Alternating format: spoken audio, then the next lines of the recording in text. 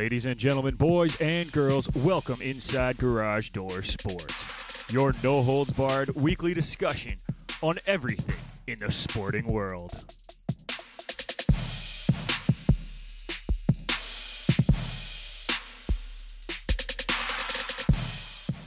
For all your news on hockey, baseball, basketball, football, soccer, and more, you've come to the right place.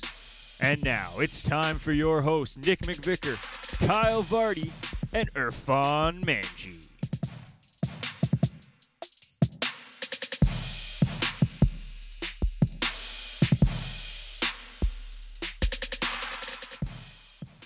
That's right, folks. We are back. Episode number 45 of the podcast. I think we're on 45. 45 or 46. Doesn't really matter. But we are back in studio. Sorry we missed last week. During the company retreat, we did not manage to get an episode out. Technical difficulties. Some tired eyes looking at me as I was trying to set stuff up. So we'll call that a wash.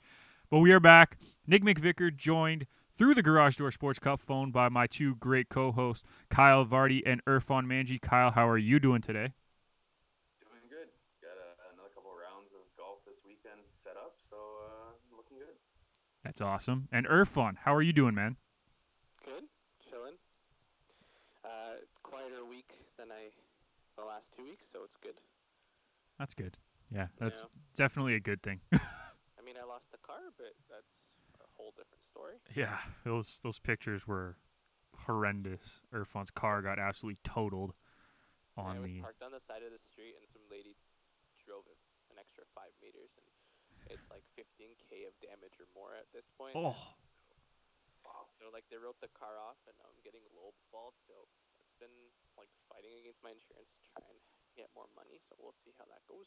Yeah, of course. Did you know Ontario is a no-fault system, so even if someone hits you, their insurance doesn't pay for shit. It's your insurance that gets for it. First no fault, right? Like it's only the first accident that's no fault. No, it's no fault because oh my god, they were talking about how like people are misusing the system, so they're overcharging other insurances when, like, let's say you hit their tailgate or something. Yeah. They'll take their door as a part of it as well that got damaged earlier. So it's to not misuse the system or something like that. So your insurance is liable for everything. So. Wow, that sucks. That's not cool. I'm pretty sure she was completely not paying attention, but whatever. That's not cool at all.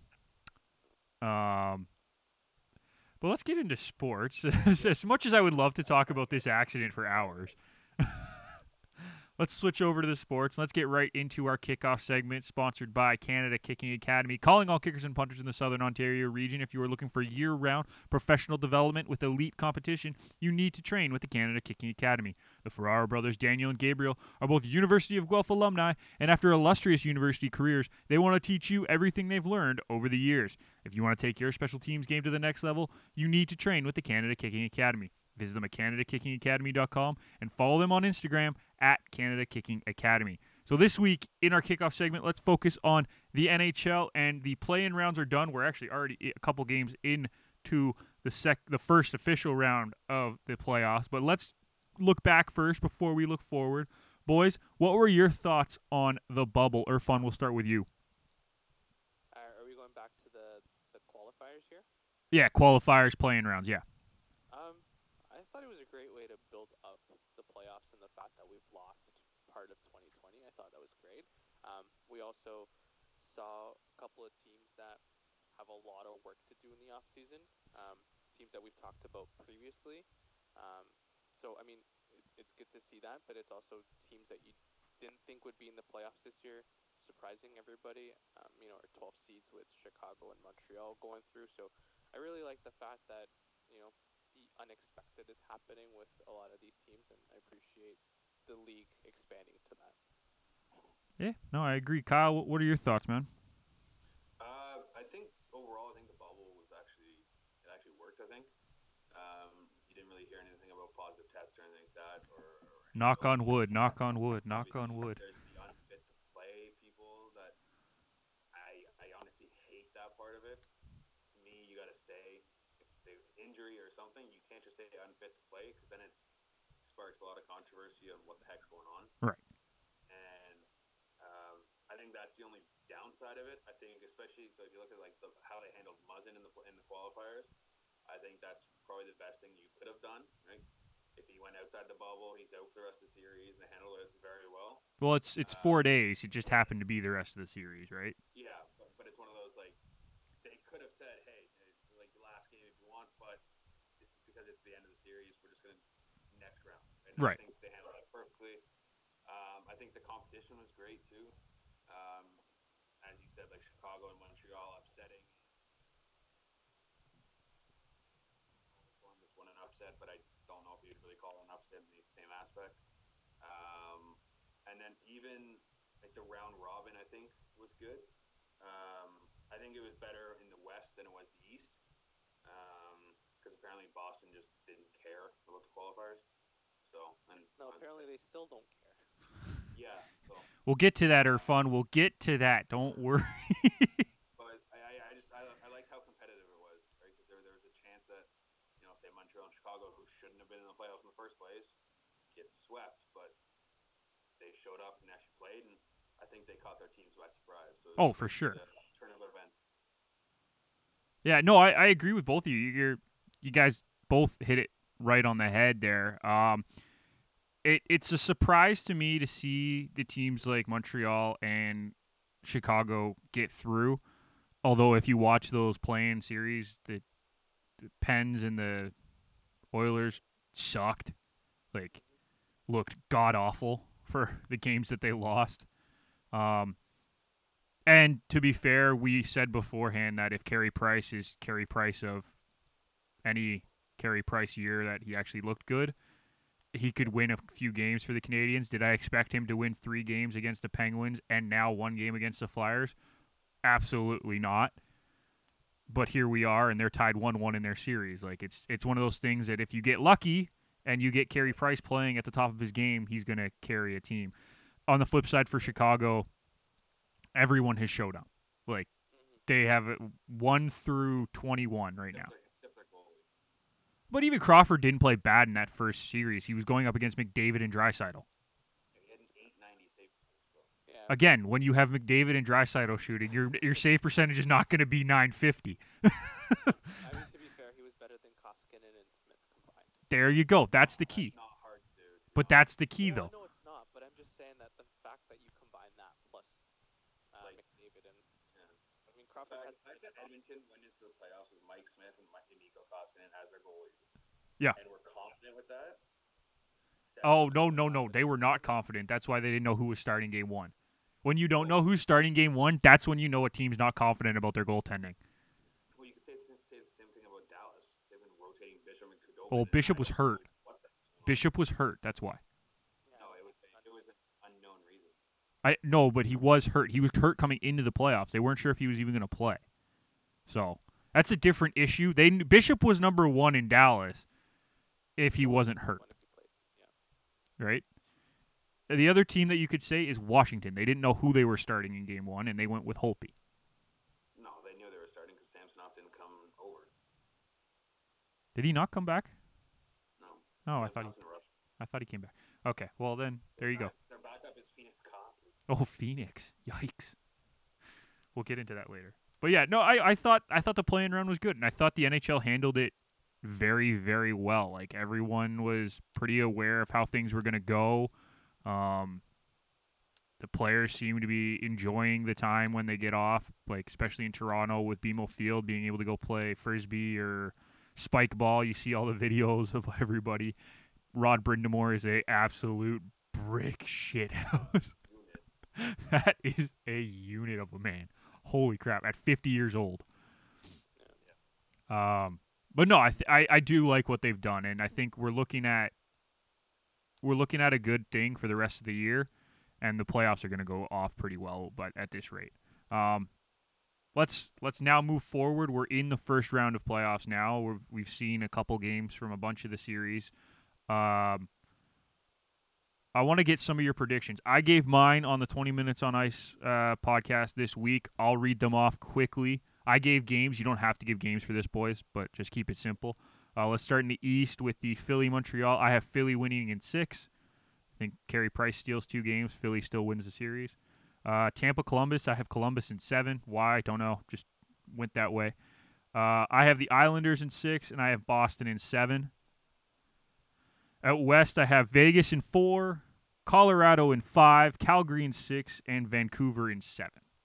So I'm going to leave the floor open to you guys. Let's start with the Philly-Montreal series. Kyle, let's get your pick in this one.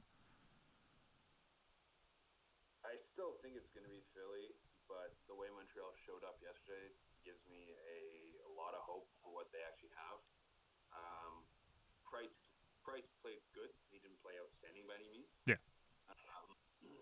But their offense came alive. Oh, absolutely. And honestly, with how everything's going with Julian, they have something to play for. Exactly. And I think that they will take that next step.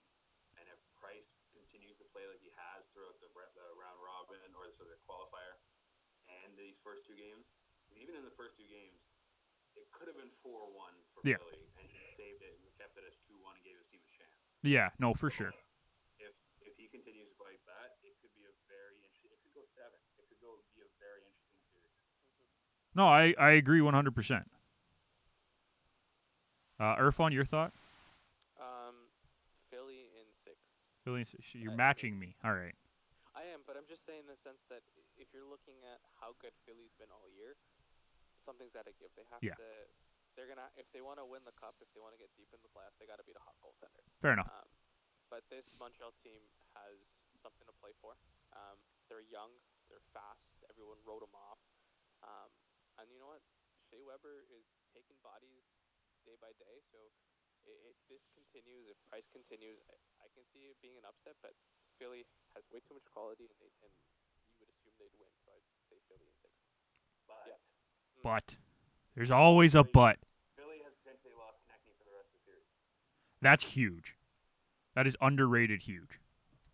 He's basically their secondary scoring. Yeah. Because Kevin Hayes has basically disappeared for scoring. I mean, he was there for the round robin, but we'll see. Yeah, but Voracek is. Yeah. Pretty much in the round robin, they relied on Scott Laughton to get the majority of their goals. Scotty Laughton.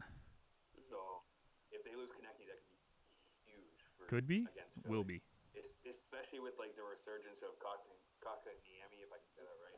Yep. Kasperi. And if Domi and Drouin can get going for Montreal, yeah, it could be a huge swing in that series. Oh, 100%. And that's like I made my pick before game 2, so I didn't know that they were gonna win. Well, if anything, it's an Alain Vigneault team, so yeah, playoffs for him are a massive question mark. But again, you're assuming can we talk about his comments at the end of the game? Sure. Go for it, dude. That's just. Why is he complaining? Can I say the B word? Yeah. He sounds like a little bitch. like it's like one of those. For some reason, that's not the B word that I thought you were gonna say. What if the power play is struggling? You want to give them more minutes. The best time to do that is when you're up 5-0. Like, shut up. Your team got spanked. That's Mueller, right? Who said that? Or no, that was Laviolette. Never mind. Oh, Mueller. Right. He's like, we're losing, and he did this. It was a Michel Therrien move, and ironically, Therrien's on the bench with the Philly. Yeah. Philly it is what it is. Like I'm with you, Kyle, 100%. Like if the power play's been struggling, and they have for Montreal, why not give them an extra minute at 5-0? Like what's the harm in that? All you're doing is practicing. What's the difference between that and just doing it at the practice facility? Like, well, and that's what Mueller was saying, is that they don't get the time to practice anyways. Yeah. They don't get time to practice the power play. So when you're in the game and you're up 5-0, why not throw out your top unit? No, you're right. 100%. You're right. I agree with you. Yeah, no, I agree. You can't say anything because your team got slapped. If you lost 4-3, different story. You lost 5-0. You Yeah. have to move on. See, and the other thing is, if you're playing a team with a top-notch power play and they're up 5-0, I'd be like, okay, that makes sense, right? Like if you're looking at, let's say, Boston, who is second in the league, and they're up 5-6-0, I'd question that. Yo, what's up? Breaking news. Right now, Tuukka Rask opts out of the rest of the playoffs. What? Tuukka Rask just opted out of the rest of the playoffs, citing family importance as the reason. I just saw this on the score. He leaves the bubble. Irfan's having a heart attack now. I wish I could change my prediction for that I series. haven't even had my prediction. Don't worry. It was. All right, let's move on so we can get to that series. The second series, Tampa Columbus. Hey, Tampa Columbus. Kyle, give me your prediction. Honestly, I originally would have said Tampa in 6. Yeah, Tampa in 6. But the way Korpisalo has continued his play, I just got to lean Columbus. 85 saves. It's just one of those, unless he absolutely falls apart. Which he could have done in game 1, let's be honest. 5 overtimes in, you could fall apart and forget how to make a save. But it's one of those, I feel like Columbus, rallied when he basically kept him in that game. Oh, 100%. Columbus did not deserve to go to 4 overtime. No. They probably should have lost in the first 1 or 2. Yeah. And that's because Tampa just completely dominated the entire time. I agree. And it was one of those, I think they, especially going into game 2, I think that's why they won game 2, is because they rallied on that part. Yeah. And they realized, hey, we play defense, we counterattack. Vasilevsky isn't the great goaltender he was in the regular season. Absolutely. He's looked. He's been okay. He's not been bad. He's just been okay. And that's the problem. You need good goaltending in the playoffs. And that's the thing. In the playoffs, you can't have okay goaltending. Yeah. We learned that in junior hockey. Yeah, exactly. And it's one of those. I say Columbus in 7 just because of how shut down The guy. that team is. I still think Tampa's going to win a couple games, and I think they're going to make it interesting. Yeah. But I think when push comes to shove, especially if Columbus goes up in the series, they're going to play that shutdown, we'll win 1-0 type game. Of course. Irfan. I don't see Tampa rolling over or getting, No. dismantled like they did last year for sure. This is They've already won a game.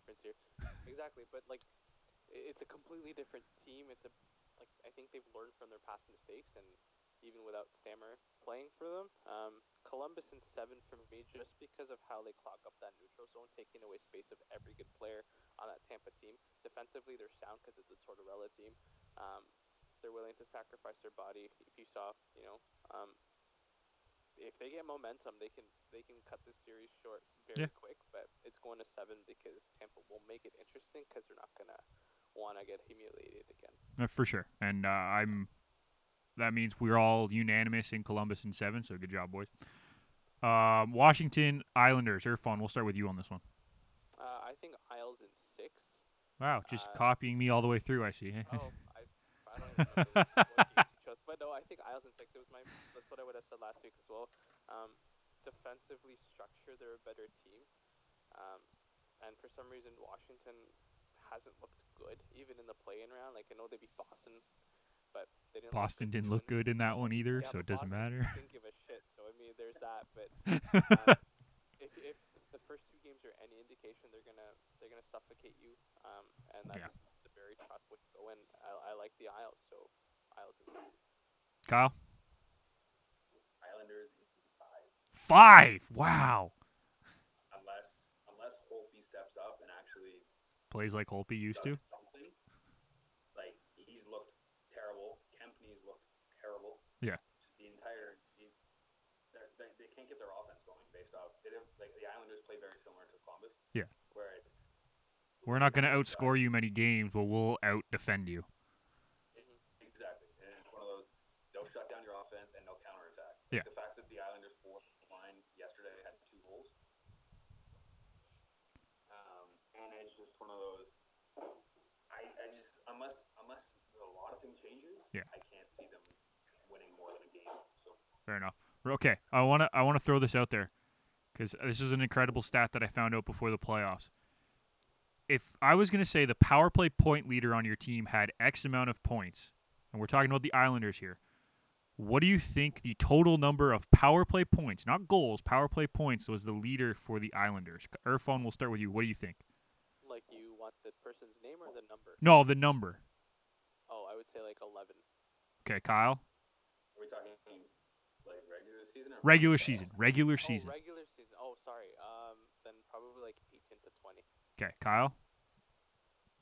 I know we were talking about that. I would say 22. Okay. The Islanders' power play point leader this season was, I'm pretty sure it was Brock Nelson, but don't quote me on that. I can't remember off the top of my head, but I do know the number.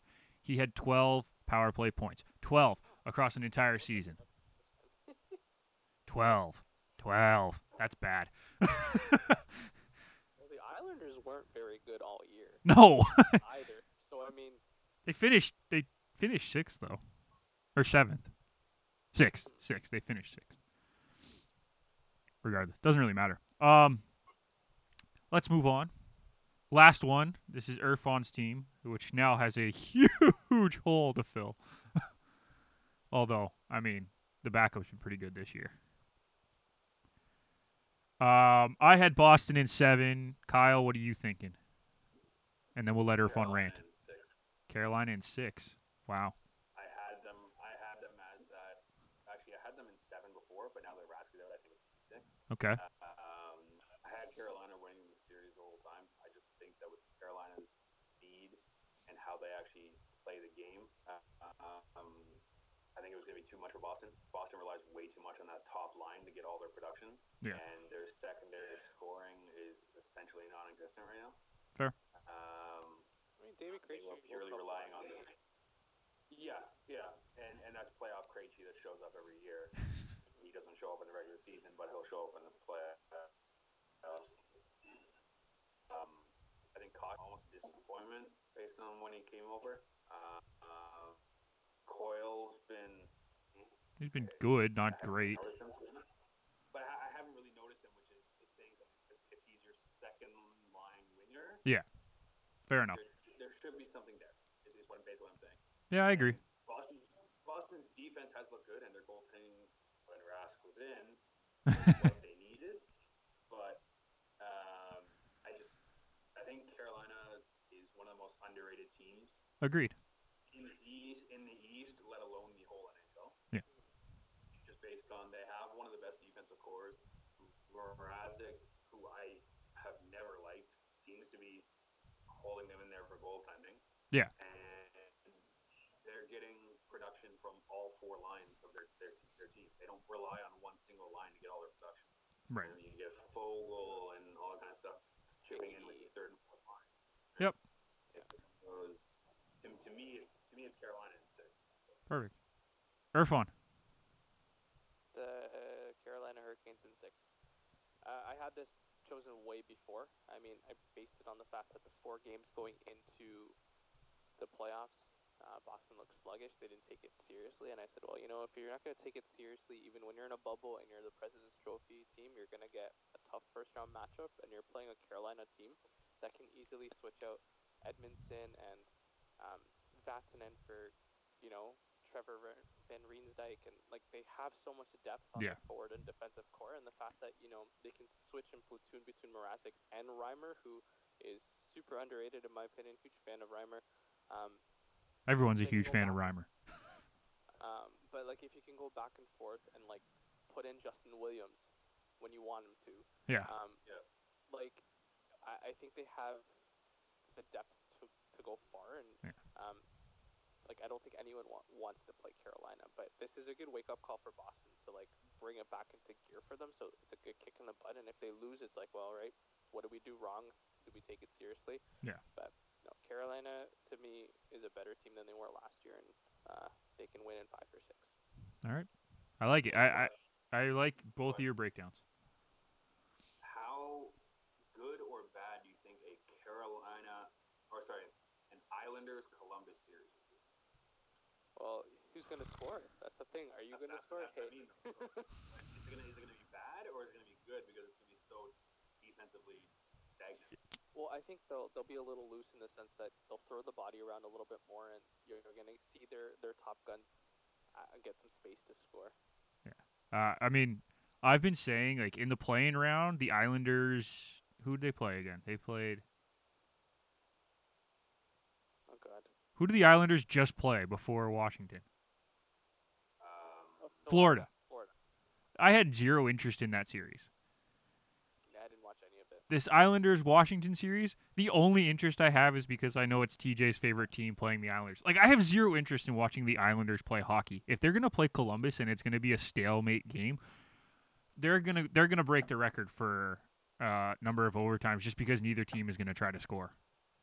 Like, 7 overtime, 0-0 going into the overtime. and there's going to be like 20 shots by the time they get to the 7th overtime because neither team is going to give up any shots against each other. Like, it's going to be ugly, and it is what it is. But no, I have zero interest in that, Kyle, at all. Even though I picked it, I still don't want it to happen. Like, okay, let's move on to the West quickly. Vegas, Chicago. I had Vegas in 4. Kyle. Same. I don't see Chicago winning a game, especially with Crawford as their goaltender. I think just Vegas is just lighting him up. And yes, the last game did go to overtime, but I don't really think I had any pressure on Vegas, really. No. Riley Smith has become some sort of playoff goal-scoring god, I guess. Not sure what happened with that. Well, he only has 3 goals. Yeah, but the whole series, it's been him with 20 shots on net, basically. Right, he's been taking a lot of shots. So it's one of those, like, he's just peppering the goalie and saying, hey, stop him if you can, but if not, my turn. So, Yeah. And Chicago just... Honestly, my argument, I was saying this to TJ and Matt yesterday, it was Crawford's the worst goalie in his playoffs left. Yeah. Yeah. I Okay. guess, yeah, I guess so. Like, if you think about it, like, I guess you could argue Talbot, but Talbot has carried Calgary so far. And Talbot has gone long in playoffs before, too. Yeah, so it's one of those, like, I couldn't think of another one who's worse. No, yeah, you're right. Like, it's a weird realization, but Crawford is by far the worst, in my opinion. Like, I don't even think it's close. No, like Hudobin's much better. Oh, absolutely. And he's their backup, technically. Yeah, exactly. Technically, so is Talbot, I guess, because Rittich is technically the start. Okay, whatever. Irfan. Vegas, they'll win. Doesn't matter how many games. All right. Colorado, Arizona. I had Colorado in 5. Irfan, what are you going with? Colorado in 4 or 5. To be honest, they've looked better. They're faster. McKinnon's a beast. Yeah. Like that's it. Like I don't Arizona. Like you see the way Kessel plays, even in the qualifying round. He looks like a pylon that's trying to Shoot. skate. No, he looks like a pylon who's trying to shoot and just not doing very well with it. No, like I don't know if you see it, but he coasts. The guy just coasts. Doesn't do. He's anything. done that his entire career. Yeah, but if he had a shot to fall back on, he doesn't even have that in Arizona.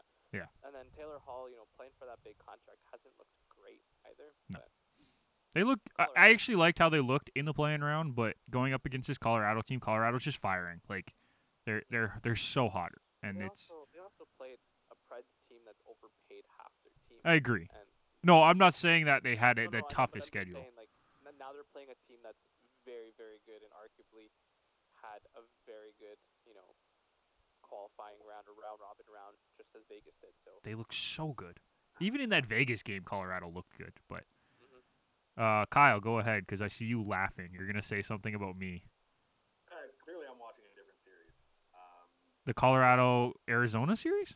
Yes, Arizona absolutely dominated that second game and deserved to win that game, and Colorado got a lucky bounce off a shin pad to win that. I didn't see that game. I saw the first game and I saw the rest of Colorado and Arizona's games. I think both teams have looked really good in the playoffs / playing rounds. Arizona absolutely dominated in that second game, and they just couldn't get it past Grubauer to get that final goal.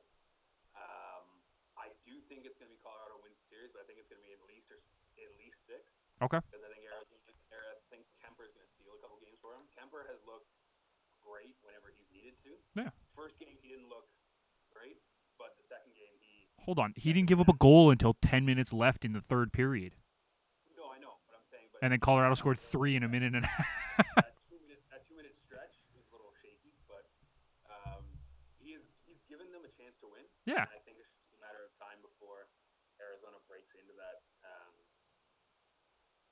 stretch of goals.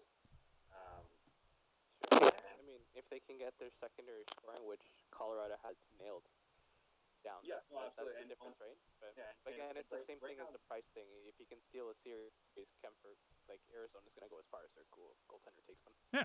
Yeah, and right now it's the steal of the series looks like it's Kadri because he's just been all out, going out, shooting, scoring, everything. So he's actually. And he hasn't taken a stupid penalty yet, boys. He hasn't done it. It's funny, like he doesn't get suspended, and his team actually wins. It's funny how that works. Right? I asked Ryan this on the 20 Minutes on Ice podcast. I'm gonna ask you guys as well. Colorado won that trade, right? Yeah. I mean, I don't think Barrie was necessarily a bad pickup for the Leafs. He had a much better season after Babcock left, whatever you want to say. But Colorado won that trade. If you look at it now, yes. Yeah, I'm talking right now. We're looking at it right now, not a week ago, not 2 months from now, right now.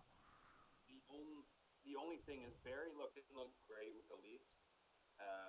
I think with him being on the Leafs, it kind of showed how poor defensively he is. Okay, see, I'm going to argue that. Can I give a moment after you're done to argue that? Yeah, I think he was sheltered in Colorado with the amount of good defensemen that are there, and when it was good defensive defensemen. Okay, I'll let you finish. Don't worry.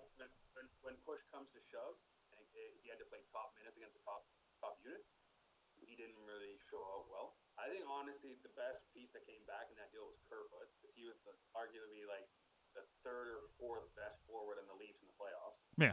He was flying. He was doing everything he could. It's one of those, like behind Tavares and Matthews, he was probably the best forward. It's a great third line center. Yeah, and it was one of those. And I think if you look at that, it's good for the Leafs, but it's not by any means. Like I think if you were swapping Kadri there, I think the Leafs would be in much better position than they currently are. I think he just brings more. He brings that physicality and all that kind of stuff. And I think that's exactly what Colorado needed. Is they needed that big physical center. No, they needed a true second line center, and they got it. Well, but then they need the physicality. They need the playmaking. They need the goal scoring. They need everything Kadri brings. Yeah. To give that secondary scoring behind McKinnon, Rantanen, Landeskog. Right? Yeah. No, I agree. And I think he basically levels Colorado up to that next level. Yeah. Irfan, I'll get your thoughts, and then I'll quickly argue the Barrie thing. No, go for the Barrie thing. It's just Kadri's sandpaper, and sandpaper's always good in the playoffs. Yeah. Okay. My thoughts on Barrie, and I want an honest opinion after I say this from both of you. Kyle, you said he's not good defensively. I actually think he's good defensively, but a lot of people expected him to be great defensively. Like, if you watch his game, he doesn't make huge mistakes. Like, most of the time, he's in the right position. He's not going out of his way to throw the puck up the middle. He doesn't make the big mistakes like you'll see Jake Gardiner, for example, used to make when he was on the Leafs, or people have been saying Dermott makes huge mistakes. He's not positionally bad. He's not going to make the big mistakes all the time. He's good across the board. Playing against top-line players, you can't just be good. That's the problem, and that's where he kind of gets caught. But he was good defensively. He was never going to get caught making the big mistake. He just wasn't going to do anything that was going to break a game as a defenseman. That's my opinion of him. I don't think he's a bad defensive player. No, he was brought in to be great or phenomenal or fantastic, and I don't think he lived up to that. Right. Correct. But I mean, if you're comparing him defensively to, I don't know, Cody Ceci, or well, that's just not fair. I'm better defensively than Cody Ceci. But you know what I mean, though. But if you're comparing him to the worst defensive defenseman on that team or any defending style, like he's not bad. He was the third defenseman on the Leafs. Yeah, but he wasn't great. But the Leafs defense wasn't great all year. No. So it doesn't. It's like I'm sure if the Leafs defenseman had, or like the core had a little bit better defensive play, and it wasn't just a run and gun, we'd be looking at this a lot different. Yeah, I agree. But I think basically he was brought in to be a top defenseman, and we lost you there, Kyle. Oh, sorry. You're back now. Wi-Fi's a little terrible. You're back now. We're good. I was saying he was brought in to be a top two defenseman and extremely failed at that aspect. Yeah.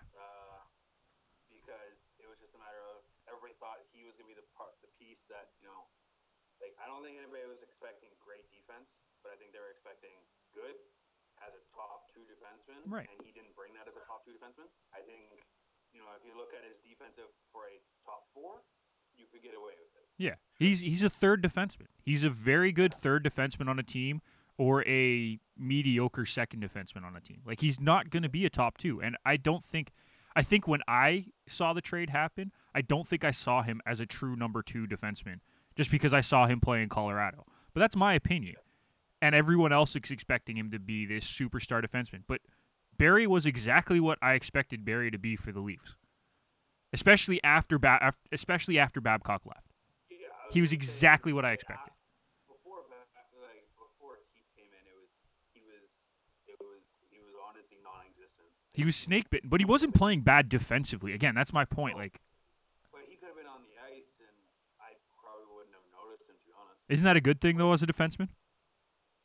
Not when you're the high-profile trade that Yeah. brought in the offseason. Like, to me, you want to be noticed, whether it be good or bad.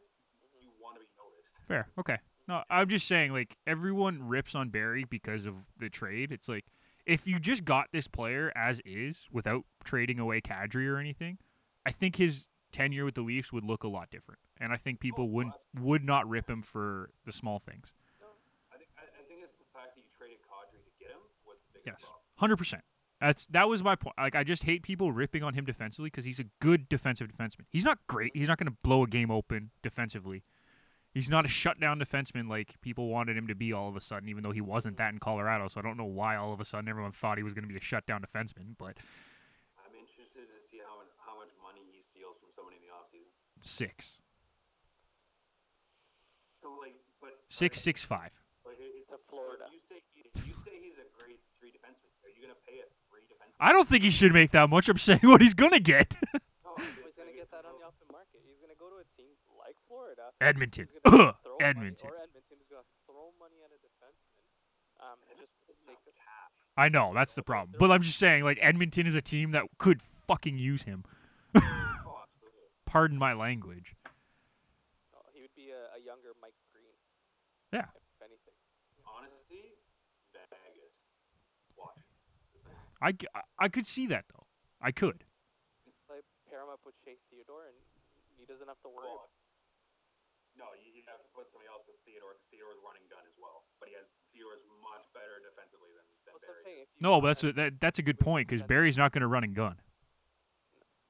He'll be stay at home. If you open him up, though, how he should be as a defenseman, you need to pair him with a guy like Englund, who Englund just sit back and will cover I everything. guess. Barrie will jump up in the rush and do whatever you want. But I'm saying it's not bad to have a player like Shea Theodore on the other side who can get back while Barry. Okay, let's get back to our predictions because we still have 2 more series, and this has been a long prediction segment. Total tangent there for the Colorado-Toronto trade. Dallas-Calgary. I had Calgary in 6. Irfan, what are you thinking on this one? Calgary 6 or 7. I mean, I haven't seen much of this series except for clips and bits and pieces. Just because Gotta love highlights.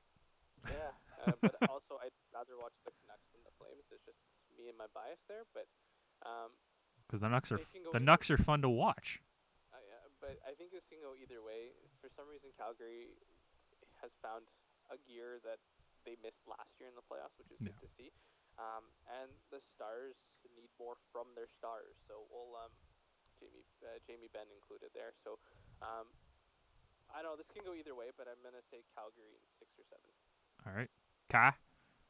I originally had Dallas in 7, but that's because I also thought Bishop was going to be playing all the games rather than Khudobin. And I don't know if I trust Khudobin in a 7-game series to Fair. really carry them. I don't really know about that. To be honest, Boston probably wants Khudobin back right now, but I don't know. Halak looked good this year. oh no, I know, but Khudobin's one of those just dependable Yeah. backups that you're Yeah. going to play. I do think it's going to be Calgary in 7. I honestly, I also didn't see Cam Talbot being the goalie he is so far this playoffs. I just did not see that happening whatsoever. Yeah. I thought it was going to be Rittich. I thought Rittich was potentially going to be one of those like shaky goaltenders that if he shows up, it's going to be great. But if he doesn't show up, then Calgary could lose in 5. Yeah. No, for sure.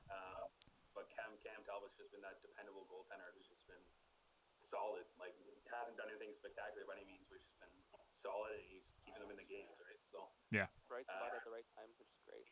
And I think it's going to be Calgary in 7. And as everyone said, like, unless the Stars show up with their stars, I can't see them winning this series. Yeah, absolutely. No, I totally agree with you guys. Last one, third Canadian team, I should say. Don't know why I said second. St. Louis versus Vancouver. I have Vancouver winning in 7. Vancouver in 7. They're now up 2-0. So you guys have the benefit of the doubt here because you got an extra game than I did. Irfan, how about you and your Canucks there, buddy? So originally I had Blues in 7. So I think I'll just stick to that. I'll say Blues in 7. Wow. Because I don't want to change the bias and the fact that... You don't want to change the mojo? No, I don't want to change the mojo. We're going to say Blues in 7, and God, I hope I'm wrong. Because the Canucks have been flying. They've been fun. Markstrom looks good. Horvat looks great. Quinn Hughes is a superstar. Like, that whole team looks exciting to watch. They're fun. But the Blues also haven't been great. I thought it'd be like, they didn't take the round robin seriously enough. They were okay. I thought they'd hit another year, but they haven't hit. They've disappeared. They have disappeared, and kudos to Travis Green and his Canucks for shutting down every single line, making sure no one gets through. And Binnington looks like Binnington from the ECHL. So if that continues, I can see the Canucks winning, but I'm not going to change my pick that I originally thought. So I'll still say Blues in 7, not to flip back and forth, but fair enough. Blues in 7. All right, Kyle. Well, I originally had Canucks in 6. You had Canucks in 6 originally? Good for you. Ex-host Justin and I were having a conversation about the series and stuff, and we were both discussing the fact that the Vancouver's speed, I think, was going to be way too much for St. Louis. Fair. And it seems like that so far this series has come true. I think the Vancouver has been solid defensively, and their counterattack and speed has just been lights out comparatively. Bo Horvat is on a whole nother level right now. Yeah, he is. Of just being who he is, and I didn't expect Binnington to play as poorly as he has. But I said Vancouver in 6 and my biggest question mark was how Markstrom plays. And Markstrom has basically quieted my doubts right now, based on his play so far. He still flip flops like he normally does. Yeah, he's not flashy, but it's worked. Yeah. Right. And I think as long as Vancouver can continue using their speed as the game and won't fall into the trap of slowing everything down like with St. Louis, they will win this series, no problem. Well, also the fact that, sorry, Kyle, if they can attack the penalty kill, because St. Louis is passive as hell on the kill. It was just to add to your point there. No, and it's one of those, like, if St. Louis had the type of defensive play like Columbus, it'd be a different story. But St. Louis doesn't have that shutdown. You're not getting into our middle lane type defensive play, right? They shut it down, but they don't have the, like, Seth Jones style defenseman who I'm gonna block 45 shots a game, and you're not getting close to my net.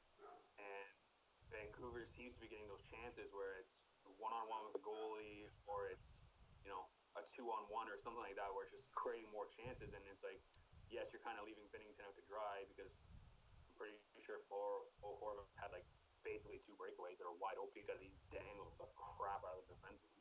And it's just one of those, St. Louis is not setting themselves up to win. And it's just Vancouver's taking advantage of everything they have. We want to hear a stat that kind of surprised me, and this is sort of a big deal. The Canucks are 5 for 9 on the power play through the first 2 games of the series. The Blues are 1 for either 5 or 6. There's your difference right there. That's your difference in the series right there. And to be honest, I think that's where a lot of teams like Washington and like where the Leafs fell short in the qualifying round. It's you didn't take advantage of the power plays when you get them, right? exactly. In the first game, I think Washington was 2 for 7 on the power play. Right? Okay, I'm gonna change the number for the Blues. They're 2 for 9. Okay. So, so Washington was 2 for 7 in the first game, right? So if you change that, and you go 3 or 4 for 7. That first game's a whole different ball game. It's magic. Right? And it's one of those. It's the special teams. Yeah. Are so big in the playoffs. Oh, 100%. And people aren't talking about how poorly some teams have been on the power play. And Vancouver's taking advantage. If they're 5 for 9, that means as soon as St. Louis takes a penalty, they're thinking, "Oh shit, Vancouver might actually score this." We got a good chance here, boys. We got to keep going, right? And Vancouver's like, "Hey, we got a power play. We got a 50-50 chance of scoring right now." Yeah, and then it's the flip side though, because when St. Louis gets a power play, it's like, well, we've held them all series. Like Vancouver's not worried about the St. Louis power play right now.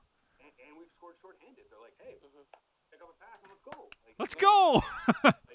St. Louis is almost like, "Yeah, can we decline the penalty? Can we take 5 on 5?" I'm good. No, thanks. No, I didn't get tripped. I'm up. I'm good. There's no penalty. What are you talking about, ref? Come on. It's just I have Vancouver in 6, and it's one of those. I had that from the start. I just thought their speed was too good, and they seem to be proving me right so far. So Yeah. I hope it continues. Yeah, no, for sure. I hope Vancouver gets through because they're a fun team to watch, and St. Louis just isn't right now. They haven't won a game in the playoffs in round robin yet. They're just not fun to watch. Well, the good thing for St. Louis is last year they ran into teams that play a very similar style. Yeah. Right? Yeah. They beat Dallas, who was a very slow, methodical pace. Yep. And even then, in the finals too, right? They played Boston. Yeah. God. And Boston's a very slow, methodical pace rather than run and gun style. Hey, play good defense, counterattack, and we'll use our speed. Yeah. Well, I mean, you look at St. Louis's run last year. They beat Winnipeg, who should be a fast team but isn't. No, they were heavy. They beat Dallas, and then they beat San Jose, which they're not a fast team. Let's be fair, they're not a fast team. As soon as they run into a team like that, right? So if they were to run into a team like Vegas last year or something like that, Colorado, Calgary. Yeah, right. One of those teams where it's not so much methodical defense, and it's just, hey, we're gonna use our speed, and you got to keep up with us, or you're done. Yeah. And I think they just had the perfect run last year of teams to run into. Yeah, no, for sure. I agree. All right, that'll do it for the NHL talk. I want to talk about the NBA bubble, and we'll get into that after, in the next show, because we're really that was a long talk on NHL, and I want to get to a couple more things. So we're gonna talk the Suns though, and they got kind of screwed with the way the playoff format sort of is, because they are technically tied for 9th, but don't get a chance at a play-in game, or even a play-in group of 3 game, which seems ridiculous to me, but it is what it is. I want to get your thoughts on that. Actually, let's start with you, Kyle. I think honestly the Suns were probably the best team in the bubble right now. Actually, I take that back. Devin Booker was the best team in the bubble right now. And that's not true. What about TJ Warren? Basically, no. If you're talking about MVP for the bubble, TJ Warren stopped. I'm just saying he had a good bubble run. I'm not saying he's the MVP. I just said he had a good bubble run. No, I know. And then he ran into Butler and got shut down and had 4 points. So you're not allowed to have one bad game? No, you're not. Not if you want to be MVP. Booker I didn't say he was MVP. I said he had a good bubble. I know. That's all I said. To me, I think they should have a shot, especially with being the same record. If they were a game back, it's a whole other story. But having the same record, to me, it should be Memphis and Phoenix with a playoff to determine who plays. Yeah, exactly. Which to me should be that thing, and then it's a 1v1. I don't get the 2-game thing. I don't understand that.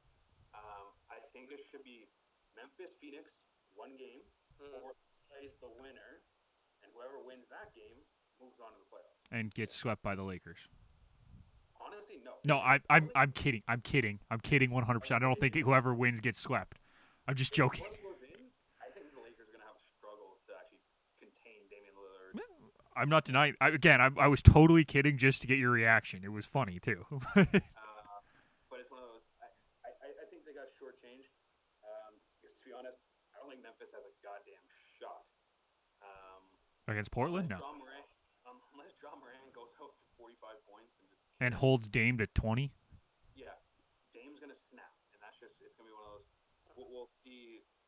how bad it is? I'll say this now. I think John Morant's the rookie of the year. I don't think it's Yeah. close right now. No, it shouldn't be, but it. I don't think you like even people just Zion played okay, played good.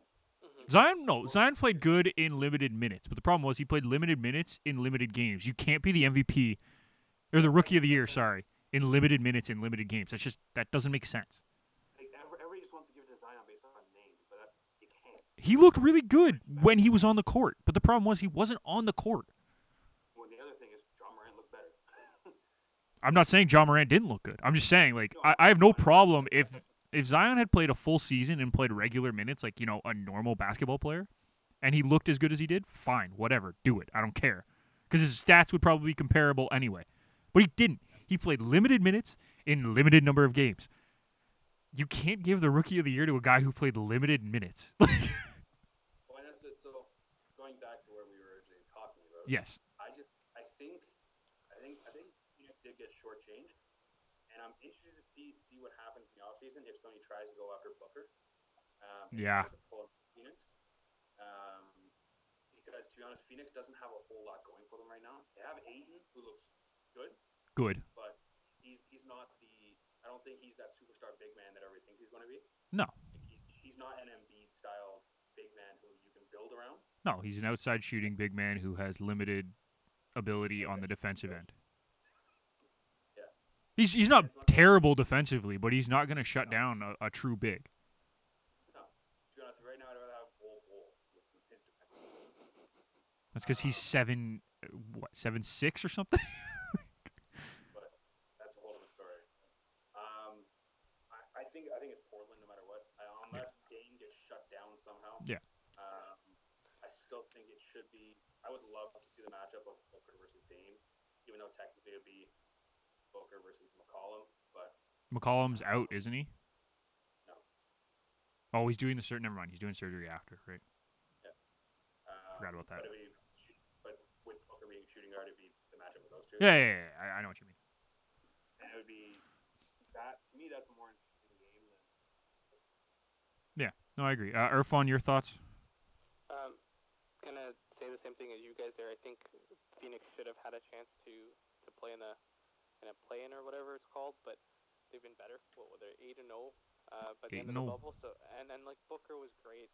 The Phoenix Suns were great. Haven't said that in a really, really long time, but and you know, Kyle, I know you said Booker potentially could leave. I don't see that happening. I think instead you're going to see some free agents wanting to go over to Phoenix to play, saying, you know what, you have a young team, you have a core team. That's not a bad idea.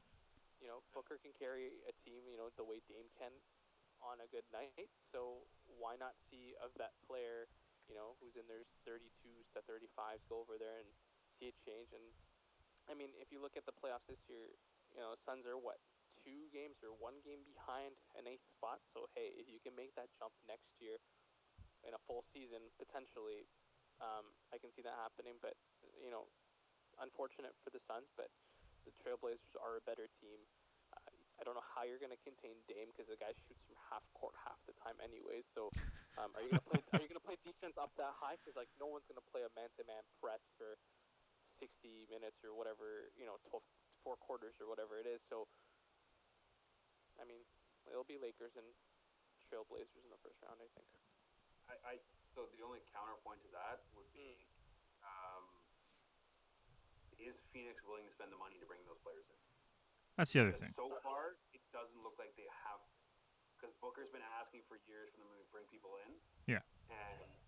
But he also hasn't played. But he also hasn't played lights out the way he did. True. Now, right? Like this is a snapshot of what the Phoenix Suns can do.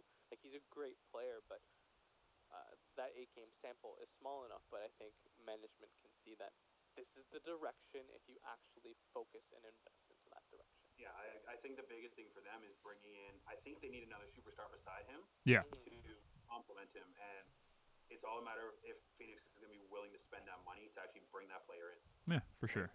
That's the biggest thing. It's like one of those. Sure, you can bring in, you know, an Eric Gordon style player, right, or something like that to complement him. Is that enough, right? Yeah, I mean, you look at or do they need like an Anthony Davis style player to complement him like that, where you like a LeBron style, where LeBron does his thing. Yeah. But then if LeBron's not in his game, Anthony Davis can take over that game. For sure. I mean, you look at Giannis is what I'm getting here. Giannis Antetokounmpo is going to the Phoenix Suns is what I'm getting. Apparently the Raps are all in on him, so I don't know. Yeah, they are, and they have every right to be. I don't think it's going to happen, but they have every right to be. But if you're looking at the Suns, like, who's the point guard on the Suns right now, Kyle? Ricky Rubio. They could probably upgrade that point guard position, right? But the guys who are available this year, the top of the list, you're looking at Goran Dragic from Miami, averages 16 and 3. Or 16 and 5, sorry, points and assists. That could be a good fit beside Booker. Jeff Teague is there too. They have Van Vliet listed here on Sport Track. Jordan Clarkson. Isn't Lowry a free agent? No, he signed, didn't he? Is it? Yeah. He signed for this year, but maybe. Well, he's not listed here. I'm going off of the list that I see in front of me. Yogi Ferrell, who had like a great college career and hasn't really done anything in the NBA. He could be somebody that they look at 27 years old. Yep. There's another name that bumped. Emmanuel Mudiay. Could he be someone that they bring in and give him minutes and maybe he can find the potential that he had? I don't know. It's possible, right? Like they have some options there, and it's not like it's going to be. There's options in the free agent pool that will be interesting to see. Like, don't forget, Gordon Hayward's a free agent, right? He has a player option to stay in Boston, but he's a free agent technically. Hassan Whiteside is a free agent. Yeah. So, I guess to pose the question is, if Phoenix doesn't do anything this offseason, does this mean that Booker He's leaves? gone. Yeah. If they don't do anything this offseason to make it look like they're trying to keep him, he's gone. Yep. So where does he end up? That's a story for next year. Think about it, boys. We'll talk about it in a month. Yeah. All right, sounds good. Let's move on. That'll do it for our kickoff segment, though. I know I put two sports in one, but it's fine. It happens. Don't forget, if you are looking for year-round professional development with elite competition, you need to train with the Canada Kicking Academy. Daniel and Gabe are both University of Guelph alumni, and after illustrious university careers, they want to teach you everything they've learned over the years. You can visit them at CanadaKickingAcademy.com and follow them on Instagram at Canada Kicking Academy. Check out their Instagram. They've been doing some great training with some of their kickers right now. Pretty much every day you see new posts. It's awesome to see that they're out on the fields doing stuff. So keep it up, boys. Let's quickly go to the Champions League. I want to finish with MLB after that. So we're going to wrap this up as fast as we can. Champions League, Bayern is the best team in the world. Can anybody argue this statement? Anybody? Bueller? Not right now. No, they dominated. They absolutely dismantled Barcelona, who, let's be fair, they're not the Barcelona of years past. They're not the world beaters that we've come to know them as. But they dismantled them. And the worst part about it is that, and I didn't watch the game, I'm going off of what everyone has been saying on Twitter and going off of people that I've talked to. Barcelona played a good game and lost 8-2.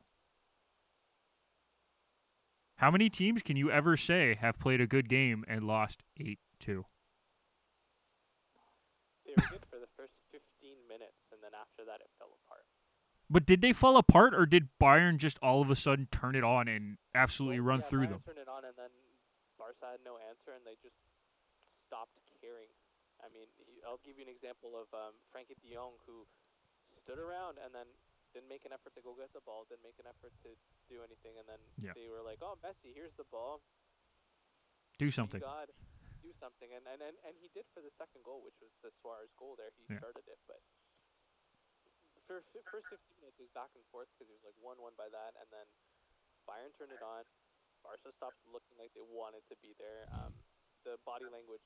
Well, when you're down 4-1, it's really hard to stay focused. But I mean, people saying that they played a very good game all throughout. No. Oh no, I didn't say that people were saying they played a very good game. I just heard they didn't play badly. They just got dominated. Like they played a good game and just got absolutely destroyed in a good game. Like that's. Yeah. Well, you came up against a juggernaut. So yeah, all right. But I just don't see any teams stopping Bayern right now in the Champions League. No, the only weakness I will say though that they have is that high line that they play, and if let's say City get through tonight or today in a couple of hours, Raheem Sterling, Riyad Mahrez, Kevin De Bruyne, Jesus are gonna play against that. So we'll see if it's gonna impact, but like Bayern's depth and Bayern's ability to stop you from pressing them and press you instead was just freaking fantastic yesterday. Fair. Their ability to put the ball in the net is just so good. Oh, for sure. No, it's crazy. Like they're pinpoint, and that's what you need in these kind of competitions. You need to have pinpoint goal scoring, and be able to pull it out of your ass when you need to. And I would say Lewandowski seems like the best person to actually do it. So. Yeah. Well, I mean, he didn't have to score the first 4 or 5 goals, and then. And didn't he score like the last one? And then he's like, I guess I'll get in on this. Right? I might as well score, I guess. I lost the game, but apparently Davies dominated that game. Oh, he completely controlled the left side. Absolutely. He wasn't even 100% with his groin there, and he was blowing by Semedo, Messi, Roberto in the first half there, and like nobody could catch up to him because he's just, I don't know. Honestly, I feel like that signing for Bayern now looks like an absolute steal. It looked like a steal all year. No, I know, but I mean, like when looking back at when they now that they originally like after that, Yeah. like after the original deal, like looking back at it now, it's like he's worth like 3 or 4 times that money now. No, I agree 100%, and he just got passed for Canadian transfer by Jonathan David, who is going to Lille. No, like that's great though for Canadian soccer. Like we just had 2 record-breaking deals in the last 2 years. I didn't mean to throw off the tangent, but Bayern's the best team right now, and I don't know. As Irfan said, like City can make it close, I think, if they get through. But even then, I don't know if they can really make. City has 0 defense though. That's the problem. If Bayern decide, huh? I said no, that is the issue. Yeah. If Bayern decides to play offensive footy, like City has no defense. They're gonna walk through that back 3 that City play. Like, it's not even gonna be close. But like you look at the game yesterday. Barca had 51% possession. It's not like Bayern was destroying them with possession. They had 51% possession. No, but that's the thing with Setien was have the ball. If you have the ball, the other team can't score. But the problem is they didn't do anything with the ball. So it doesn't matter if you have 70% possession, boys. You gotta score. And Barca had 13 shots on target, and 8 of them went in. Or Bayern had 13 shots on target. I said that in my head. Okay, no, they had 26 directed the entire game. Yeah, 26 shots, 13 on target. It's ridiculous. So like, who really gives them any sort of fits? Would it be PSG? Would be the closest? God no. Oh God no. PSG's so god awful. City's the second best team, and City's gonna get dismantled. So City's gonna be the semis. So in the final, it's gonna be either what, PSG or Leipzig, right? Mhm. So do either of them give them any sort of? God fit? no. No. So, No. to me, as long as Bayern shows up and plays the game, It's true. As long as they show up, they win. It's theirs to lose. and watch, we'll say this right now, and Bayern will somehow just not show up, and it'll be. Or a goalie's going to get super hot. Like, that is the only other way that I see this ending, is a goalie making 13 saves on 14 shots and his team winning 2-1. Yeah. Well, Ederson's that caliber of a keeper. I agree, but, like, even he would have to have a just phenomenal game. Mm-hmm. The way Bayern scores, because they don't take many shots, right? A lot of them are just tap-ins. Let's be fair. A lot of them are just tap-ins. And when you're getting tap-in goals, it's hard for a keeper. You can't do a whole lot. So do you see Man City beating Lyon this third today? Absolutely. Yeah. I'm just looking at the head-to-head that they've had 1 draw and Lyon has 1 win. Man City has yet to beat Lyon. Lyon. Same there. No, I'm just bugging you. No, Lyon's had a great year. but City's just on another level. Like, if we're talking UEFA teams right now, UEFA club teams, it's Bayern, City, Liverpool's like a half step down from City, and then pretty much all the other good teams. Like, that's my ranking right now. I think Liverpool got kind of unlucky in the Champions League, but they are a great built team, and they could have gone really far had they not had that slip up. But like, it's Bayern is like 2 steps up on City, City's 2 steps down, and then it's a half step to Liverpool, and then everyone else. Everyone wants to throw Juve up there at the top. Everyone wants to throw PSG. They're not complete teams. They're really good, don't get me wrong. They're great teams. They're just not complete. Right. So they don't have the complete team that City, Liverpool, and Bayern have. It's true. I mean, and Lyon's not even in that next group either. That's the problem. Like, No. they've had a great year, and they are where they deserve to be in the quarterfinals. they do. But they probably won't go any further. No, they're going to come up against a team that's actually good with the ball. Yeah. Not flat the way Agreed. you did. Agreed. That's going to be the biggest difference. I'm gonna say right now, I think Dembele scored today. Dembele scores what? Just scores today. Oh, okay. Is it like so Lyon wins, or the fact that? No, he's just gonna score. Or is it I'm gonna score? honestly, I'm gonna just throw a spitball. I don't know enough about like Leon to actually say anything about them. Like, I know Man City, but I'm gonna say they upset him today, just for the hell of it. I'm gonna go backwards and say Dembele gets an assist on a Memphis Depay goal because Depay can't get an assist. 6 goals, 0 assists in the Champions League this year. That's the way to go. I think City wins 3-1. But I think Lyon shows up and plays well. Like, don't get me wrong, but they're just too good. Like, City's just too good. Yep. Quickly we'll hit MLB. And hey, look, guys, another week, another positive test.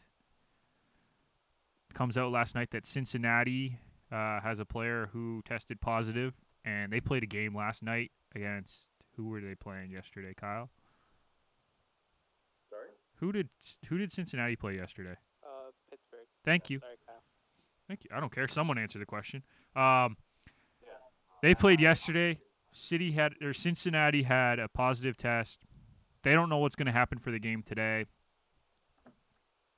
At what point do they just give up? It's Like, postponed. The rest of the series is postponed for the weekend. the rest of the series. There we go. Thank you. What point does this just stop? Like, Well, I mean, weren't the Cards just in some COVID trouble too? Yep. A couple of days ago. Yeah. So I mean, I don't know. I don't think the league stops. They're just gonna start eliminating teams. All right, you can't play. You have COVID. All right, we're gonna go to the next game. well, it's funny though because they basically eliminated the Marlins because 18 of their players couldn't play, and now the Marlins are playing godlike baseball. They're 9-4, leading their division. Like, I don't get it, but they're giving players a chance who weren't going to be in the MLB to play, and they're just playing with house money at this point.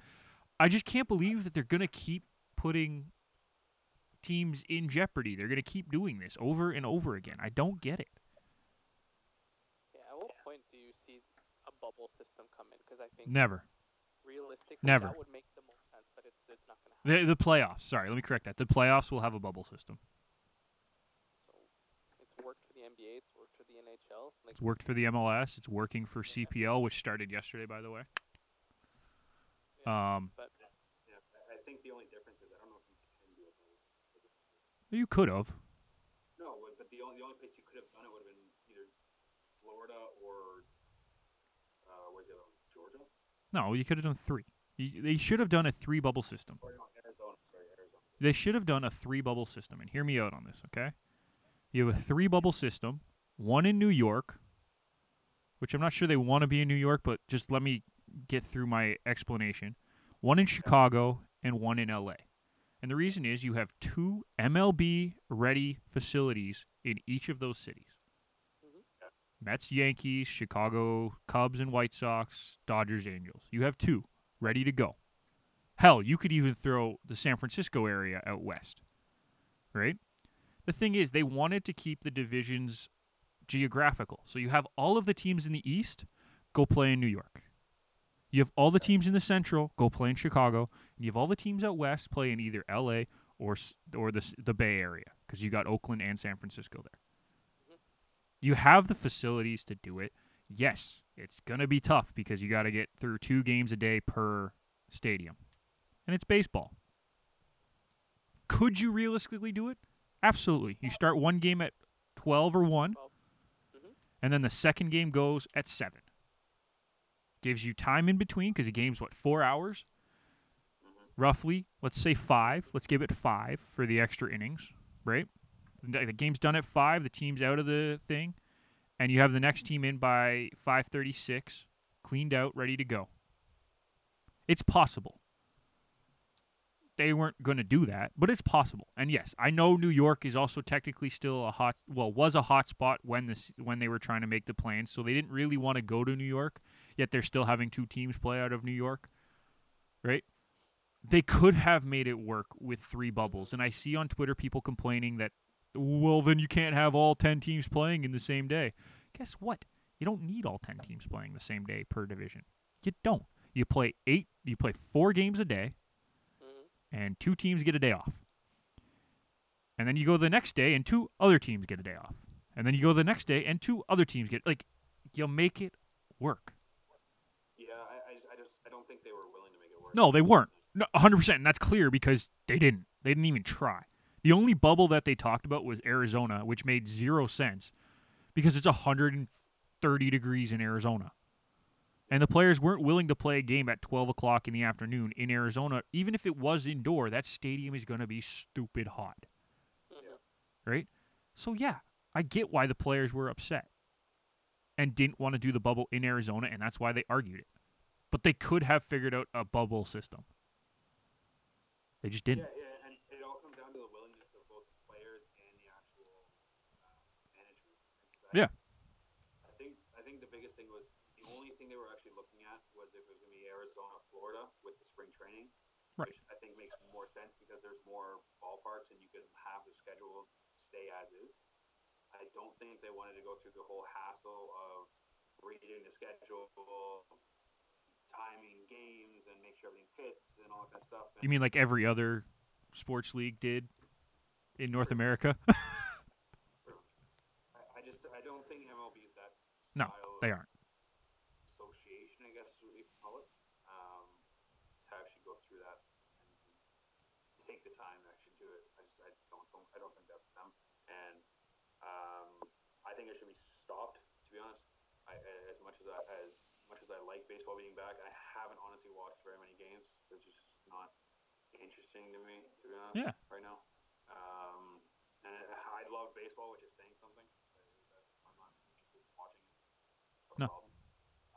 The only interest I have in watching it is when I bet on it and hope the hell I actually win something. Yeah, you watch the last inning when your game is close, basically. Yeah, honestly, I watch the games on Bet365 when the games are on, which is sad. Like, it's just one of those, like, is it worth it? No, because right now, like, how many games have been canceled because of this whole thing? Too many. 20? Too many. Too many. Oh. Like, and it's just, you just keep hearing positive test here, positive test there, and it's like, well, you know the next series isn't going to happen because they got like, you look at Miami, they lost 14 players. Like, 18. Oh, sorry, yeah. So it's more now, and it's like they lost over half their team. And it's not even just team; it's their starters. And you know what the sad thing is? They're 9-4 and they're first in the division. What does that tell you about the rest of the division? God. Well, Atlanta's been a disappointment. Nationals have been as bad as I thought they were going to be. They are who we thought they were. Phillies just haven't shown up. Yeah. The Mets are 9-12 and they're out. They're overperforming. Well, and the biggest thing is they lost to Grom right now, so yeah. You hopefully make a next start, but it's a gong show, dude. Speaking of a team playing in the East, I want to quickly transition to our team, the Toronto Blue Jays. And I say our team because we all live in the Toronto area. They figured out how to hit the ball again. It took them a while. It took them a few series, but they can hit the ball. And that lineup is now looking very dangerous, which I don't know how many of us expected it to happen this year, but it's happening. They've finally gone to the lineup that makes the most sense with Biggio, Bichette hitting 1-2. Then they have the power alley, that is, even though Guerrero hasn't really had a whole lot of power this year. He's hitting 5. Hernandez has been an absolute revelation as a hitter to this year. He's looking great. And they have Jansen hitting at the bottom. They look good. I don't know. I want to get your guys' thoughts on that. That was my opinion. Irfan, can we start with you, my man? Sure. Hey, we said this at the beginning. If the Jays can get hot, if they can get some sort of hitting, enough power, they're going to piss some teams off, and they're going to win some games big. It happened last night, 12-4. It's a good upside for the Jays. I don't know necessarily if they'll, win the division right now or No, anything, they won't. but they have a shot. They have a shot at the wild card, Yeah. considering how teams are falling apart. And the Rays are losing some good pitching. They're losing some players here and there. The Sox haven't been good, and then basically you're competing with the Orioles for second right now, which is remarkable. Which is ridiculous. Didn't we say they were going to be competing for 4th? What happened to that? But it's fun. Like we said this before. Like in 60 games, anything can happen, and the Jays have every much the strength and the speed and the hitting to keep going. So it's exciting. It's fun, and it's really nice to see a Toronto team win. Them and the Raptors win. But we expect that from the Raptors now. No, we do, but I'm saying like if You win a championship, you're expected to win. If you're looking at a bubble Toronto teams, you're kind of like, all right, they'll win, they'll lose, they'll have to rebuild, they'll have to fix, but it's good to see another Toronto team to do that. So for sure, Kyle. I don't see them as a playoff team right now, unless they put it all together. Really, the only bright spot right now is Bichette for me. Actually, Teoscar's been a surprise, I guess I could say. But if I know Teoscar, he's going to start striking out 4 times a game and falling back down to earth. Yeah. I honestly, it's sad to say, like I was absolutely shitting on the Orioles before the game, before the season. Everyone was though. But their lineup right now is more rounded than the Jays. Like, and it's sad to say that, but it's more well-rounded. Like I thought the Jays pitching was going to be good. Shoemaker hasn't been as good as I thought he was going to be.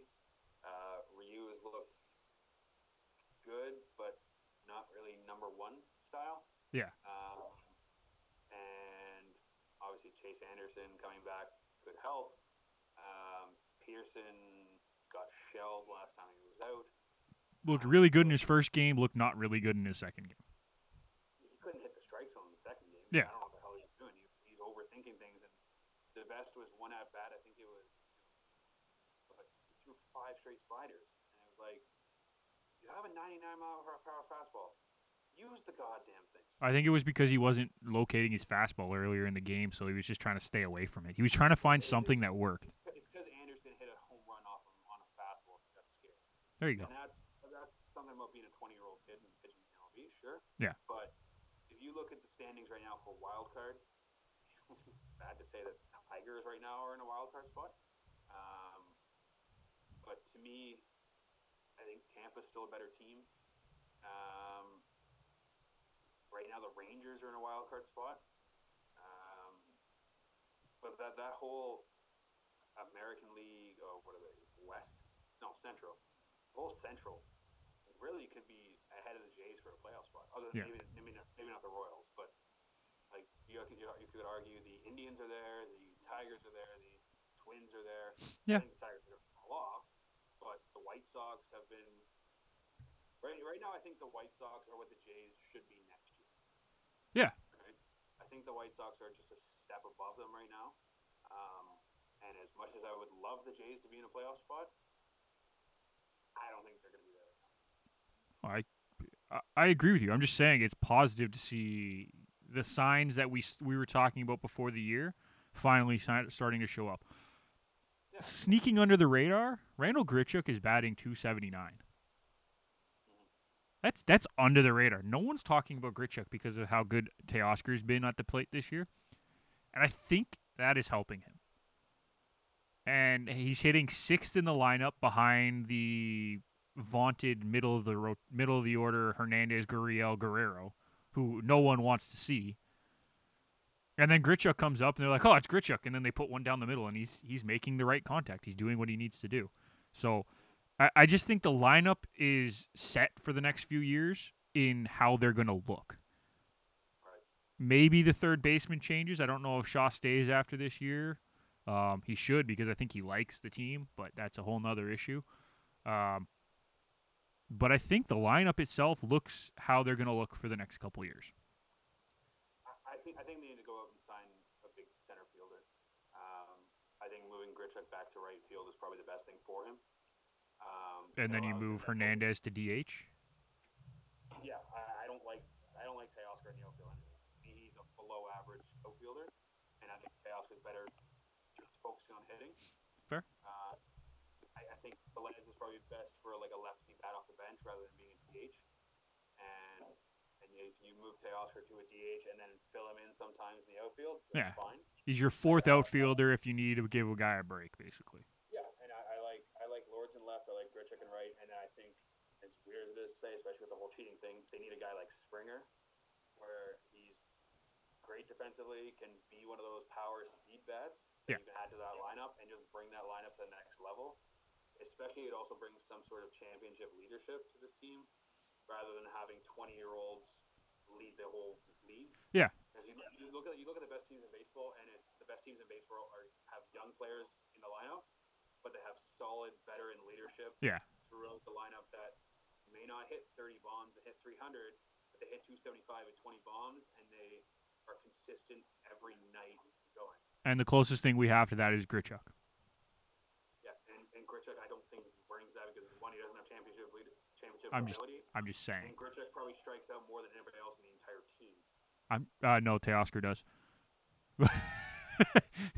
I'm just saying because he's that guy. Like, he'll hit 275, 280. He might put out 20 bombs, and he's the oldest. Yeah, Grich. In a normal season. Grich is going to hit 240 on a normal season with 30 bombs. Is what he's going to bring to the team. I don't know. I think he's worked more towards hitting average lately. You saw the transition last year, and this year he's already up to 280. Like, I don't know. Just my thought. All right, let's get to the tire fires, and we've missed a couple weeks, so we're gonna start off fresh. And Irfan, you're gonna get us started because you were the reigning champion. So let's just keep you going. Sure. My tire fire this day is Dallas FC fans booing kneeling players. I couldn't come up with something creative because it would have been Boo the boo. Boo the boo. But it's crazy, man. We've talked about this multiple times. So many outlets have, so many fans have, so many players Everyone have. has. Everyone has. Like, it's ridiculous. They're kneeling not because they're disrespecting the flag or the anthem. They're kneeling for a cause. So shut up, stop booing, or just don't go to the goddamn game. Like, I don't know. Like, I could get heated. We can keep going on about this, but it's the stupidest little shit ever. FC Dallas, move to a different city because screw your city because these guys are idiots. Well, no. Don't actually move. But I mean, the people that booed, take a look at yourselves, because you're an idiot. But that's my tire fire. I want to say I actually think FC Dallas fans are great for the most part. There was apparently 3 or 4 guys who decided that they wanted to get drunk and boo this, and I think that's horrific, and they should never be allowed back in a Dallas FC game or FC Dallas game, because the fans for FC Dallas are not bad. Usually they have great support. There's nothing really going wrong with them. I have no problem with the fans. Those 4 idiots, no, you shouldn't be allowed back in the stadium. Yeah. I was just heated. I understand. I just wanted to make sure that like, that was clear. Like No, it's we not have the no fans, that's problem the with fans. any fans of any team, really. Like most of the time we love it. It's just the stupid ones that we don't like. And we call out Toronto fans more than anybody do. It's fun to call out Toronto Maple Leaf fans. Kyle. Mine's called MLB Mayhem, and it's all about the coronavirus test, everything that's gone out, Okay. and just the complete shit show that is the MLB right now. And I know we just touched on this, but it's just one of those. I think that's the biggest tire fire there is right now. Is just the MLB in general. Yeah. And it's such a detriment right now that it's got to be. It's honestly, I think it's got to be shut down because right now you're essentially spreading cases here and there based on these positive tests and teams to different areas of the states, and it's just it's to me it could, unless it really breaks out, it could cause another whole pandemic issue with what's going on. So Yeah, it could start the second wave that we've been hearing about and hoping that it doesn't happen, but oh God, put that away right now. You want to explain that one, Kyle? So this is the company I work for, called Athletic Knit, and we decide to every team that plays against each other, we do a jersey color swap. So there's that one up on. The red isn't that bad, but So, It's wrong. It's wrong, there wrong, you go. wrong. There you go. Yeah, no. Can you no. Just To be honest, that actually doesn't look terrible. well, it's because they have basically the same base color. All you're doing is switching the secondary. Yeah. So It's slightly I different. mean, give us another one. Okay. Columbus just looks like the All-Star jersey. Yeah, exactly. I actually like these ones. That's because it's Chicago and a green Calgary St. Patty's Day jersey. I was gonna say it's not Chicago. It's No. Calgary. But look at the Dallas one. No. Go back. Look at the Dallas one. What jersey is that? It's the Chicago one. It's a Chicago jersey. Oh. No, let's not do that. This one I actually don't mind. It's not bad. It's not great. Yeah. All right. Well, finish your one. I'll come. I forgot what mine was now. Oh, there's that. Look at the colors Oh, in I that. like the Oiler colors there. Look at the colors in that Oiler one.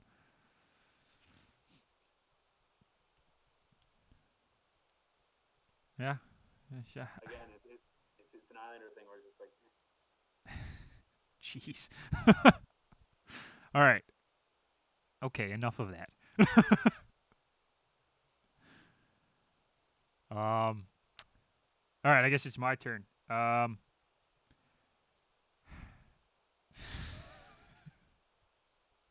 He's not going to let me get through this, eh, Irfan? No, make that your tire fire. Just make that my tire. Yeah. I am not allowed. Oh my God, really? Ew. Those ones are Ew. bad. Those are bad. All right. Oh. Okay, are you like almost done? Like, how many more are there? I know there's the whole playing series. Okay, can we just stop now, Kyle? We're good. We get it. I'm waiting for you to say your tire. I'm trying. I didn't do anything right now. All right. I'm gonna call mine upset fans, and the biggest reason is because I don't know about you, but have you heard all these fans complaining about stupid non-calls or calls that are happening in the playoffs that they don't want to have happen, or non-calls that are just being missed in the NHL playoffs, and just people getting all up in arms about the reffing? Listen, if it's a penalty in the first minute of a regular season game, it is a penalty in the 59th minute of a playoff game. I don't care. Kyle's going to shake his head, and you can argue with me all you want, but here's the reason that I have the problem, is that it's so inconsistent that if you're going to be inconsistent, you need to be consistent with the rules. So if you're going to have a rule book and you're going to try to make it consistent, just do it. you're causing so much problem with the league and with fans that you're just not. It's not worth having this up to interpretation. What's the point of having it up to interpretation if all you're going to do is have fans bitch and complain about the refs? What's the point? And Kyle, you can say whatever you want. I actually want to hear what your thoughts are. I get really frustrated with hearing the fans always complaining when it's a simple solution. Just call the game the same all the time. What is the point of putting the whistles away? To be honest, I was just trying to throw you off. I know. Head up and down. I just kept going. I don't care anymore. It's one of those. It's always been a precedent for the last countless amount of years that the regular season games and the playoff games get called differently. Fine. Call them the same, though, is what I'm saying. Like, call all the playoff games the same. Minute 1 through 60. All the same. But that's just not how it works. Right? They let so many more things go because you don't want to be the ref in overtime that calls a little cheapy hook bullshit that seems to be the norm that's now in the NHL where it's, oh, you tap their glove, that's a hooking call. Which, whatever. You're going to call that? Sure. But it's different when it's playoffs and there's a chance the team gets eliminated comparatively. So you're not going to call that in overtime. Okay. Right? I understand. In the regular season, in the Hedman thing with Cam Atkinson going on the breakaway, yeah, would have normally been called in the regular season. Okay. Was it a penalty? No, it was not. Didn't trip him, didn't interfere with him, didn't do anything like that. Put his elbow in the back. But with how the NHL is nowadays, it would be called, which I don't agree with. Okay. That's a different issue. That's not what I'm really trying to get at. That's a whole different issue. But it's one of those, I think the mentality is the refs don't want to be the one who costs a team a game. And I get that. I totally understand that. My issue, though, is that you need to have a set of rules for them so that it's not their fault. If you want to change the rules in the playoff, fine, whatever. I think it's stupid, but it is what it is. It's just so inconsistent that some games it will get called and some games it won't. You want people not to be upset with the refs. You want people not to be upset with the league. Make it simple. Give them the same rule book for every game. And yes, if they're going to call it, they call it. If you don't want them to call a specific penalty in the playoffs, put it in the rule book. I don't care. I really don't care. As long as it's consistent, because then the ref isn't in charge of the game. It's the players. And if you do whatever is called in the playoffs and you get called for it, it's on you. It's not on the ref. You can't blame the ref. And that's the thing, my mom actually just quietly said it and made a good point, is it's the same thing with the MLB. It's human behavior. Unless you're going to go to automated refs, which I don't think the NHL will ever do, you can't take that human nature out of the game. Because you look at the playoffs right now, a lot of the calls are being made by the guy at center ice. Right. The guy right beside the play. Agreed. Which is one of those, if you're going to make that call, fine. And it seems like they're being a little bit more consistent with that guy at center ice making the call. Right. But it's got to be one or the other. I don't think you can make the call at center ice, or you can't. You got to have one or the other. I think if the guy's in the play, the guy at center ice cannot make that call unless it's like clearly away from the play and the guy watching the play can't make it. No, but my argument is that there's calls that are being called in one game of a series and not called in a second game. There's calls being called in certain series because that ref sees it as a penalty and not being called in other series because that ref decides it's not. Like, there just needs to be a precedent set for what is called. Obviously, there's human error and they're going to miss things. And you're going to miss a call every once in a while. I agree with that. And I agree. That was a great combination with the MLB, right? You're going to miss calls. There's a difference between a missed call because a ref didn't see it and a ref not making a call in one game even though he's seeing it in another game and called it in another game. That's where I have the issue. I think there's consistency with how each ref calls the games, but it's the human error of – because the last game of the Columbus Leafs that series, they said before the game even started that the two refs reffing that game don't make calls. Ones that called the least amount of penalties right. in the entire league. And I understand that. It's one of those, so they let the play go. They're more of an old school style ref where it's, hey, give it a little hook, you're fine. You trip a guy, we're going to call it. Right. But it's one of those, I don't think you can ever have that across the league because of that human error, right? And I know what you're saying is you want consistency where if you tap the hand, hand, it's a call. Or if you don't tap the hand, it's not a call. And you want consistency that way.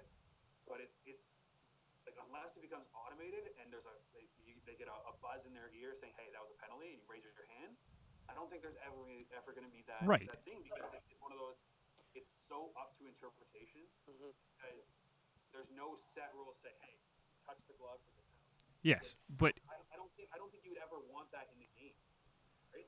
But here's my other thing. The reason that I'm really upset about this is that we knew what was going to happen in Game 5 with the Columbus and Toronto, because beforehand we knew that those two refs didn't call penalties, as Kyle eats bacon. Sorry, it ran a little bit longer than I thought. I know, it's fine. But here's my thing, right? They called the game the same from minute 1 to minute 60. That's more what I want. Like, if you're calling the game consistent all the way through the game, then I don't care. At least you know from minute 1 all the way through to the end of the game what is going to happen in that game. Both teams know what is fair. All's fair in love and war, right, boys? They know what's fair at that point. If you can get that consistency, that's what I'm looking for. Don't start the game calling ticky-tacky penalties, and then by the end of the game, your whistle's gone for the last 10 minutes because you don't want a team to get a penalty. If it's a penalty in minute 1, it's a penalty in minute 60, and that's what my statement is. And if you come up with a set of rules that is consistent throughout the playoffs, and a ref can make a decision call all the way through those minutes, but as long as it's the same decision all the way through, that's where I want to get to. That's my point, because it's not fair that I get a tripping call in the first minute and the other team scores, and then I get tripped in the 58th minute of the game and nothing gets called. Right? Same trip, exact same play. Why is this one a penalty and this one's not? That's what I have a problem with within the same game. That's where I struggle. I think that honestly, it comes back to like who's reffing the game, right? Agreed. Because if the refs, I think they need to be more lenient. And sometimes they have been in the playoffs where it's been, playoff hockey, it's a little bit more physical, it's a little bit more bump and grind. We're not going to call as many penalties because it's going to be more open. But then again, like you look at the Washington series, first game against the Islanders, 7 power plays. Clearly, that means something's being called a lot. Right. So it's one of those. It's got, and I agree with you at a certain point. It's got to be either or. It's got to be consistent to the end. And I think it's all going to come down to you got to train the refs on being like, hey, if you're going to call it, you got to call it. But at the same time, and it's going to come back to that human error where it's like, well, I don't want to be the guy who calls a penalty with a minute left to cost the team a game, or right. It has them tie the game or whatever.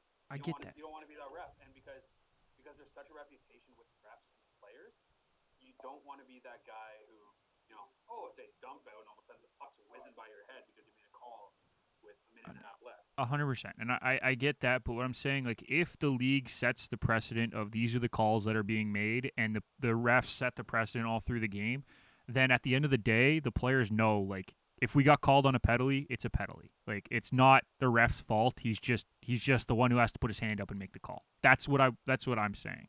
And I get that. I totally understand what you're saying, Kyle. I get it.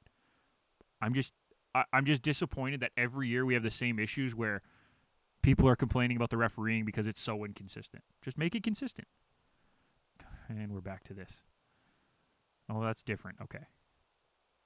I mean, you're going to see that, like, going back to a little point earlier, it's based on a subjective point of view from the ref, but these are such old-school referees for some of them. Unless you're training new referees and saying, here's the handbook, here's the guide, you're going to call this here, you're going to call this here, it's the same thing. Even, like, it's not going to change unless there's a new wave of referees, and that new wave of referees taught to say this is how you're going to. And I get that. Why. And I agree with you in the sense that if it's a trip in the first minute, you can't say in the 58th minute that it was a 50-50 possession, and, well, he just lost the puck there. No, it was a trip, so call it. Yeah, it doesn't matter. That's the whole point of the game, is if there's an infraction, you created an infraction, that's your fault. Yeah. And if the other team scores and they win, that's part of the game. So. Yeah. And you know what? I know I'm a by-the-book player. Kyle remembers this vividly from when we played as kids. I am by the book. So I guess I always wanted it to be consistent. If it's a penalty, it's a penalty. It's just hard. It's hard, and I know it's hard. It's a tire fire because every year we have the same conversation in the playoffs. Every year. Nothing changes. That'll do it for our tire fires. Make sure you vote on Twitter and and Instagram and Facebook when we can get them out. Make sure you subscribe to our show on any of the podcasting streaming sites, iTunes, Spotify, Google Play, whatever you listen to. We are on SoundCloud as well. And make sure you follow us on Facebook or on Twitter at Garage Door Sport, on Instagram at Garage Door Sports. You can follow me at Nick McVicker on either of those two. Kyle is at Kyle Vardy on both of them, right? Yep. Yeah. Irfan is at Irfan Manji on both of them, I believe, as well. I think it's Irfan_Manji at Instagram, but Close enough. same day. Follow us. Let us know what you want to hear from us next week. And make sure you follow the CPL as they get their island games going as well. And, boys, final thoughts, Kyle, as you're laughing your ass off. I just threw a cherry tomato at my brother's back. So. Attaboy. Honestly, I'm happy hockey is back and happy it's back in full swing. I'm interested to see how the rest of these series plays out. Yeah. See if there's any potential upsets that come out. My biggest one would probably be Columbus over Tampa would be the upset, but even then, is it really a surprise after what happened last year? So, yeah. I'm kind of interested to see if Boston can hold up without Rask. We'll see. I don't see it, but it'll be an interesting series. Who knows? Irfan, final thoughts? Well, super antsy that Tuukka opted out, so I'm going to be following that super closely. But Carolina by 2, 4.5 odds. Thanks, Vardy. Appreciate the positive vibes. Hey, he's trying to win you money. But yeah, no, hockey's back, and the Raptors start their series soon against the Brooklyn Nets. So let's go, Raps. All right. I've already said my final thoughts. Make sure you watch the CPL. Keep watching the site as well. Some big things are coming in the next week or so. Yeah, we're rolling. And yeah, thank you for listening, and we will see you next time.